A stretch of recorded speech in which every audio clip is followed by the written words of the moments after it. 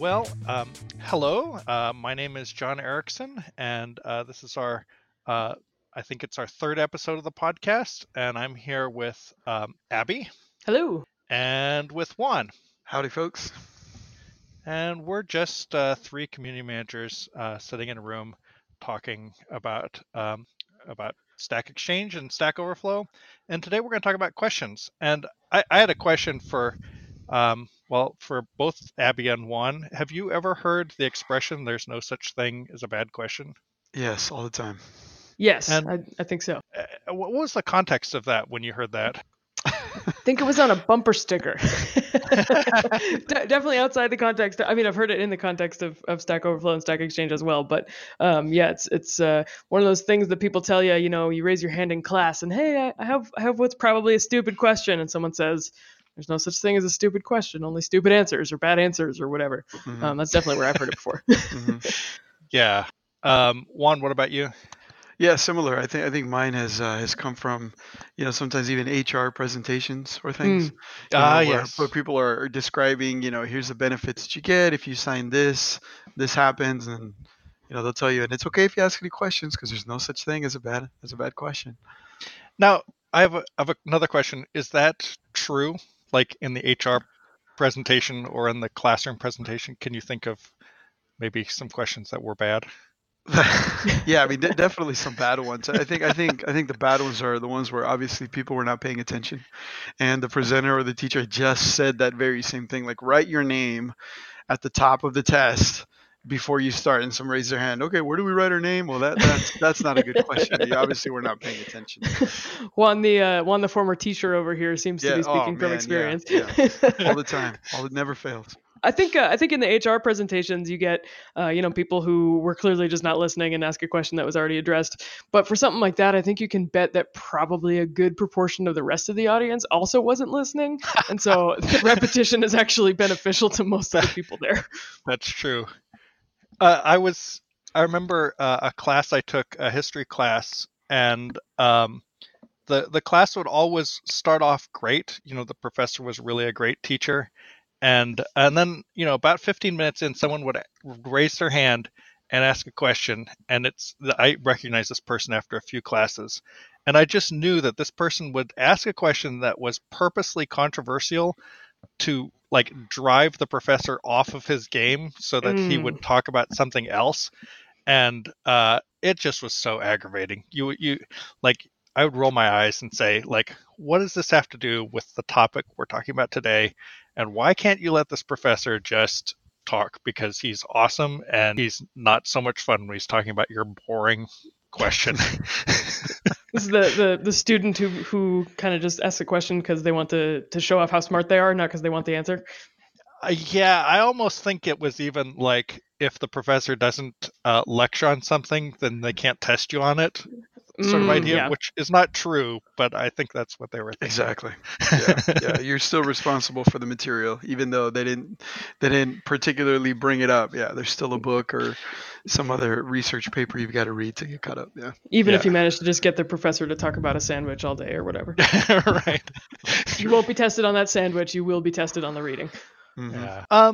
So we're obviously talking about Stack Overflow and Stack Exchange, and sort of the lifeblood of our sites is questions. You got to have someone to ask the question, otherwise there's no space for the answers to go. And so, Abby, I'm going to pick on you because I know that you haven't thought about this as much. But what would you think would be a good way to measure the quality of a question?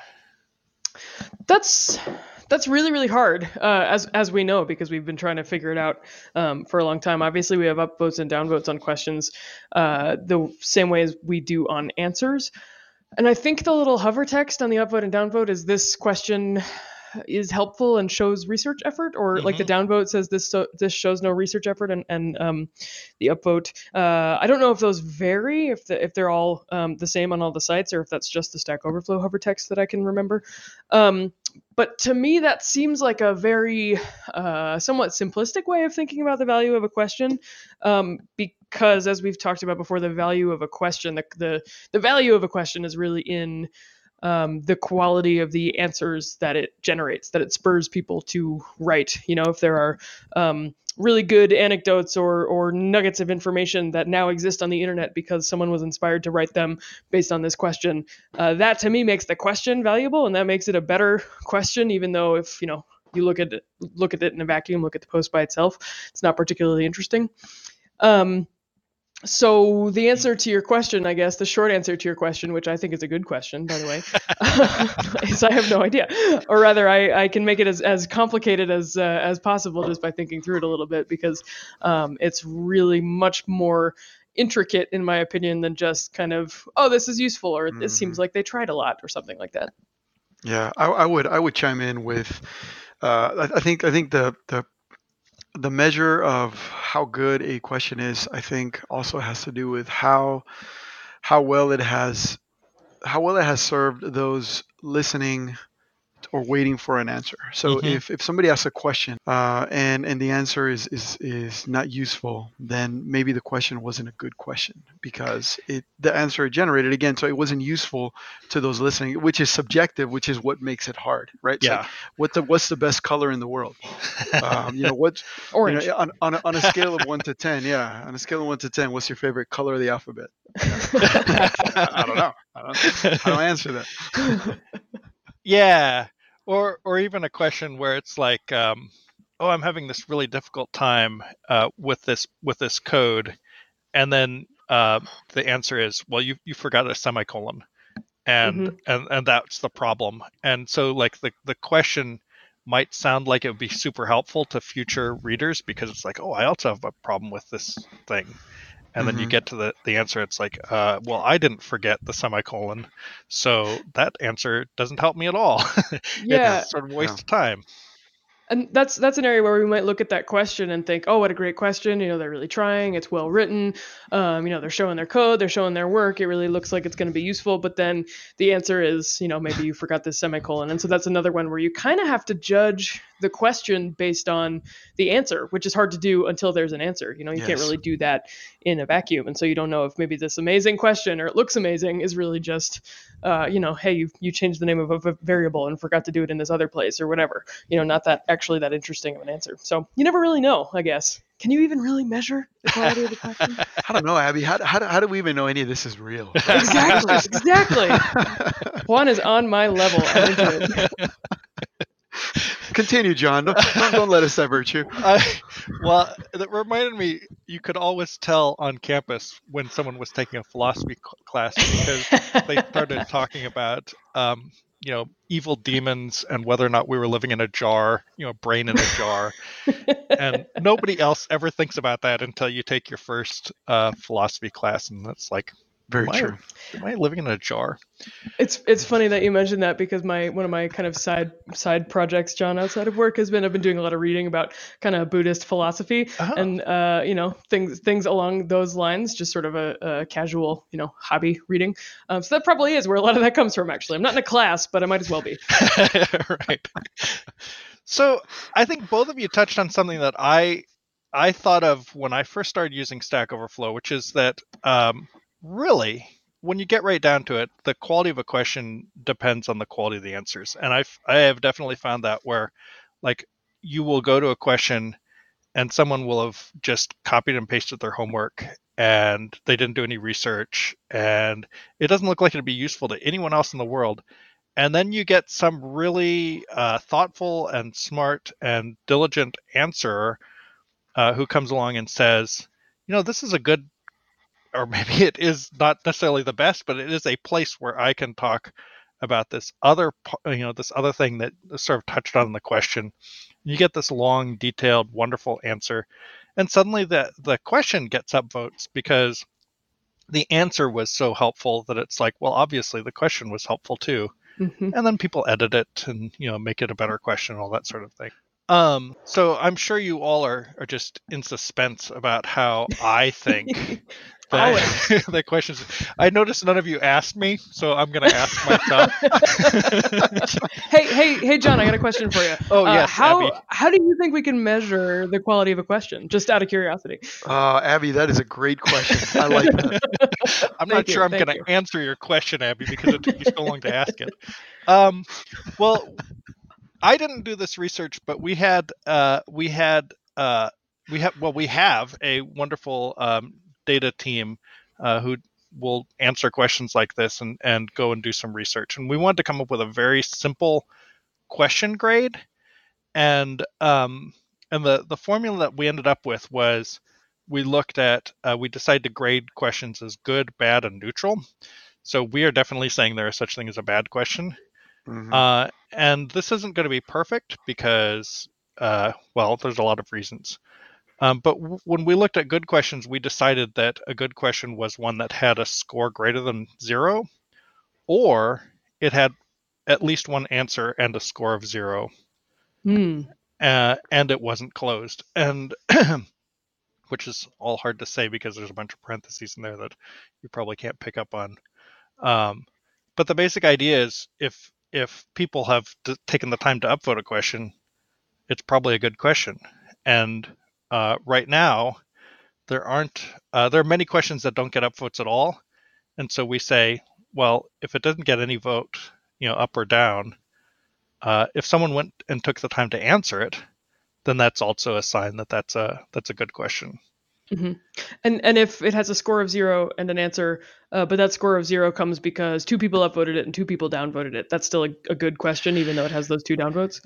Yeah. I could definitely see arguing whether or not that made sense, because I think the downvotes might even be a stronger signal than the upvotes, potentially.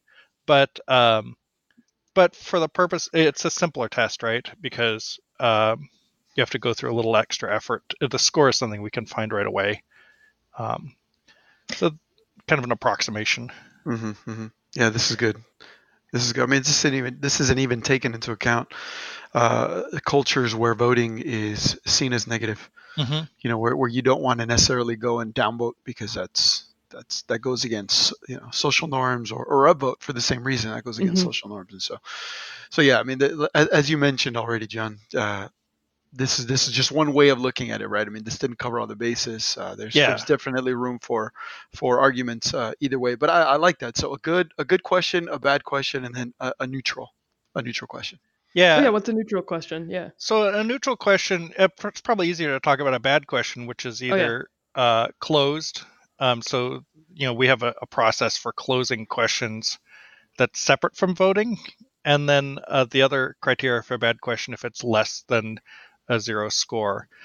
And the reason it's easier to talk about that is the neutral questions are all the ones that are left over, and everything else, right? Yeah, I could read you that, but it's you can also read the post or or think about it.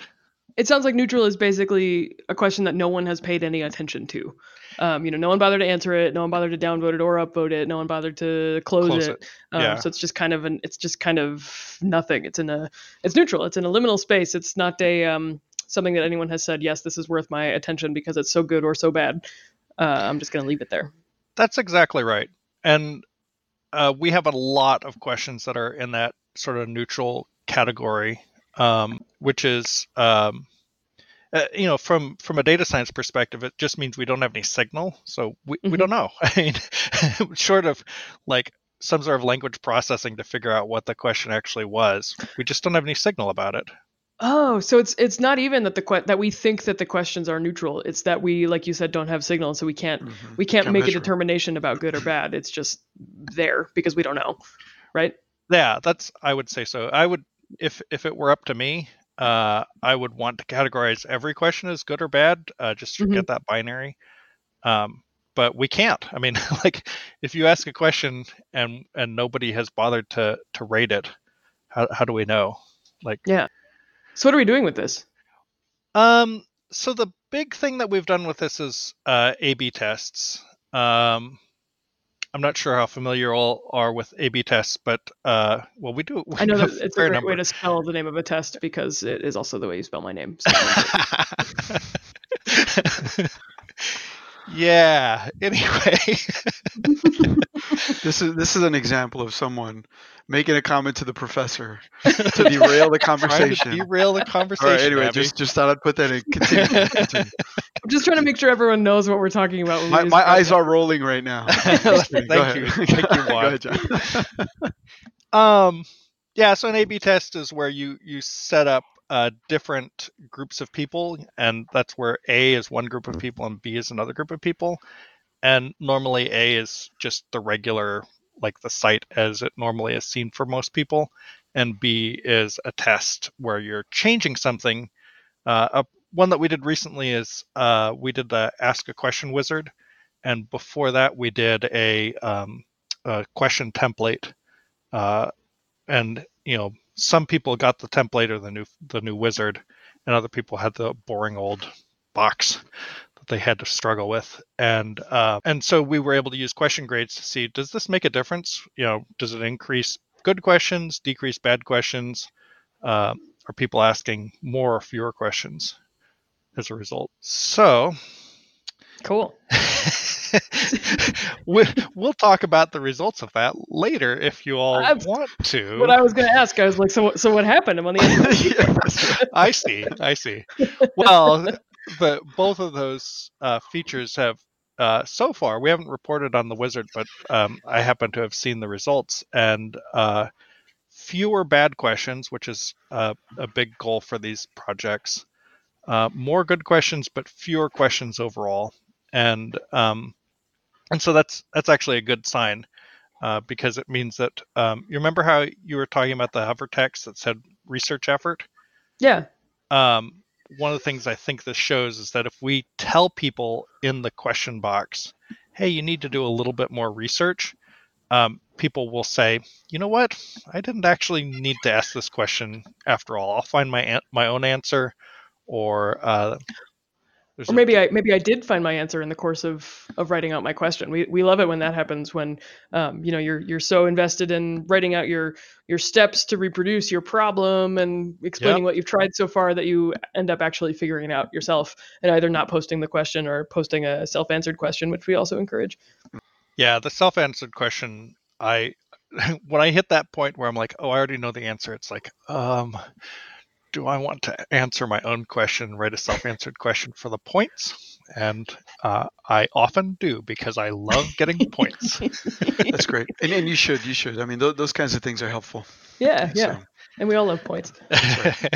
Points are good. Good. So continue, John, with walking us through this experiment. Yeah, so the other thing that happened is just fewer people asked questions, and that's not really something that the question grade situation gets at. But we actually think that's a positive, because we think that some of the people who stopped asking questions would have asked a question that would not have been upvoted, might have been downvoted, might not have been answered. So yeah, it's a really useful tool for us. Again, it's an approximation, it's a simplification. Like ideally, we would we'd be able to go into more depth. But given the signals that we have, we don't have all that. Well, I think we're kind of close to our time. Does anyone have any last minute questions or comments about questions? I just something I always think about with questions is something that I think Joel said or used to say repeatedly back in the day, which is, the value of a question is similar to the value of a Wikipedia stub. When you're asking a question, you have information that you want to get, that you're trying to solve or whatever, but really what you're doing is inspiring someone else to come along and say, oh, hey, I know about that thing. I could write a whole Wikipedia article about this. I just didn't know that someone wanted it, but now I do. And then they come, they sit down and they write the article, or they write answers to the question or whatever. And so that kind of forward-looking view of how to ask a question, I think, is valuable, but also really, really, really hard to explain and teach people who just have a problem right now that they want to get solved, So it's kind of our perennial problem, is to balance the needs of someone asking right now versus the needs of the people who will come back and see this artifact in the future and be grateful that it exists. So it's a tough nut to crack. I think we've got a pretty good system for it, but I'm psyched that we do this kind of research and can always be looking to make it better. Yep. Yeah, absolutely. John, let me ask you: Are there other things that you may have wanted to tweak in terms of your definition for a good answer or a bad answer? Yeah, I mean, I think there are a few things. Well, a good question or bad question, I think you meant to say. But yeah, so one of the things is if I ask a question and then I provide my own answer, that doesn't really show that I had a good question in the first place. So you can do that and end up with a self-answered question that looks like it's good. Fortunately, that's not terribly common. Maybe unfortunately, people don't tend to answer their own question as much as I would like. I think there would be some things around who is voting, and like if let me figure out how to explain this. So if yeah, I guess that doesn't make any difference. I was going to say, like if the person who asked the question upvotes the answer, but we don't actually consider the score of the answer. So maybe that's the other tweak. Like maybe answers that get downvoted shouldn't count as answering the question. So yeah, I mean, there's a few things. I think everything I think of makes it more complicated, but only improves our decision process on the margins. So it makes it slightly better in some edge cases. But for the volume we're looking at for Stack Overflow, and even for our large Stack Exchange sites, it's just not going to matter. This is a good enough approximation, and I think we need to be comfortable with something that is broadly right, even if it's not completely accurate. Not letting the perfect be the enemy of the good. Exactly. That sounds like us. Well, in certain situations, right? I mean, like how many times have we thought, oh, this would be a great feature. Oh, but it has this one downside. And instead of just like, oh, let's do it, we say, nope, we can't do it. Slam on the brakes. So hopefully we're getting better at that, at not letting the perfect be the enemy of the good. But even so, I think it happens. I think we are. I think that's definitely been a trap. I mean, it's an easy trap for anyone to fall into, and something we've been susceptible to. But doing research like this and actually setting up, we're going to run this A/B test on the Ask a Question wizard, and we're going to define our terms. Figure out how we're going to measure the grade of a question beforehand. That's the methodical approach that we were missing for a long time, and so we're sort of like, well, we see this one big edge case, and that's scary, so let's not. Instead of actually looking and seeing, okay, what are the results if we do try this, and that makes it a whole lot less scary. So I'm psyched that we're doing stuff like this. This is really cool. Yeah, me too. Well, we do have a sponsor for this amazing Fantastic podcast. So that's amazing. If you're interested in finding out what our sponsor is, you can keep listening. But if you don't care and you just want to, let us collect money and not have to, salt ears with our sponsor, you can stop listening right now. So our sponsor this week is the Top Bar. Do you know that every site on the Stack Exchange network has a top bar, and they're all the same? Like for a long time they weren't, and now they're pretty much the same. And it's this striking black color, and it you can set it up so that it floats, so it follows you down, so you can always have the number, your reputation score and the number of badges at the top of the page, even when you scroll down. Amazing. It's incredible. And then, if something happens on the site, like someone upvotes one of your answers or responds to your question or something like that, oh my goodness, you get this little notification. It's awesome. Amazing. Red number. Red number. And you know what? Those red numbers are almost always things you care about. You want to press that button to find out what the thing is. It's not like other sites you might have heard about, LinkedIn, where the numbers, you just don't care what the result is. So I think the Top Bar is amazing. I gotta say, Never once have I clicked on that red number in my top bar and been disappointed to find it was just something about, how many potatoes my Aunt Hilda's virtual farm needed me to donate or whatever, which is, I've seen that on some sites, and I've got to say we've steered clear of that somehow. So that number is always interesting. Yeah, the fake virtual potatoes. That I'm sure that's fascinating to someone, but you don't have to know about it, Abby. I have an idea for our next podcast, or maybe for our next experiment. What if we replace reputation points with virtual potatoes in a farm game and see what happens? What do you guys think? I think it's great. Okay. Like, I don't want to stifle progress by, just snap answering, but all right, we could try it, I guess. Let's not let the perfect be the enemy of the potato. All right. Well, I think I'm going to say goodbye on that wonderful note. I promise to be a little more organized next time we do one of these podcasts. That's right. All right. We'll talk to you later, Juan and Abby. All right. Cool. Thanks, y'all. This is Bye, fun. everyone. Talk to you soon.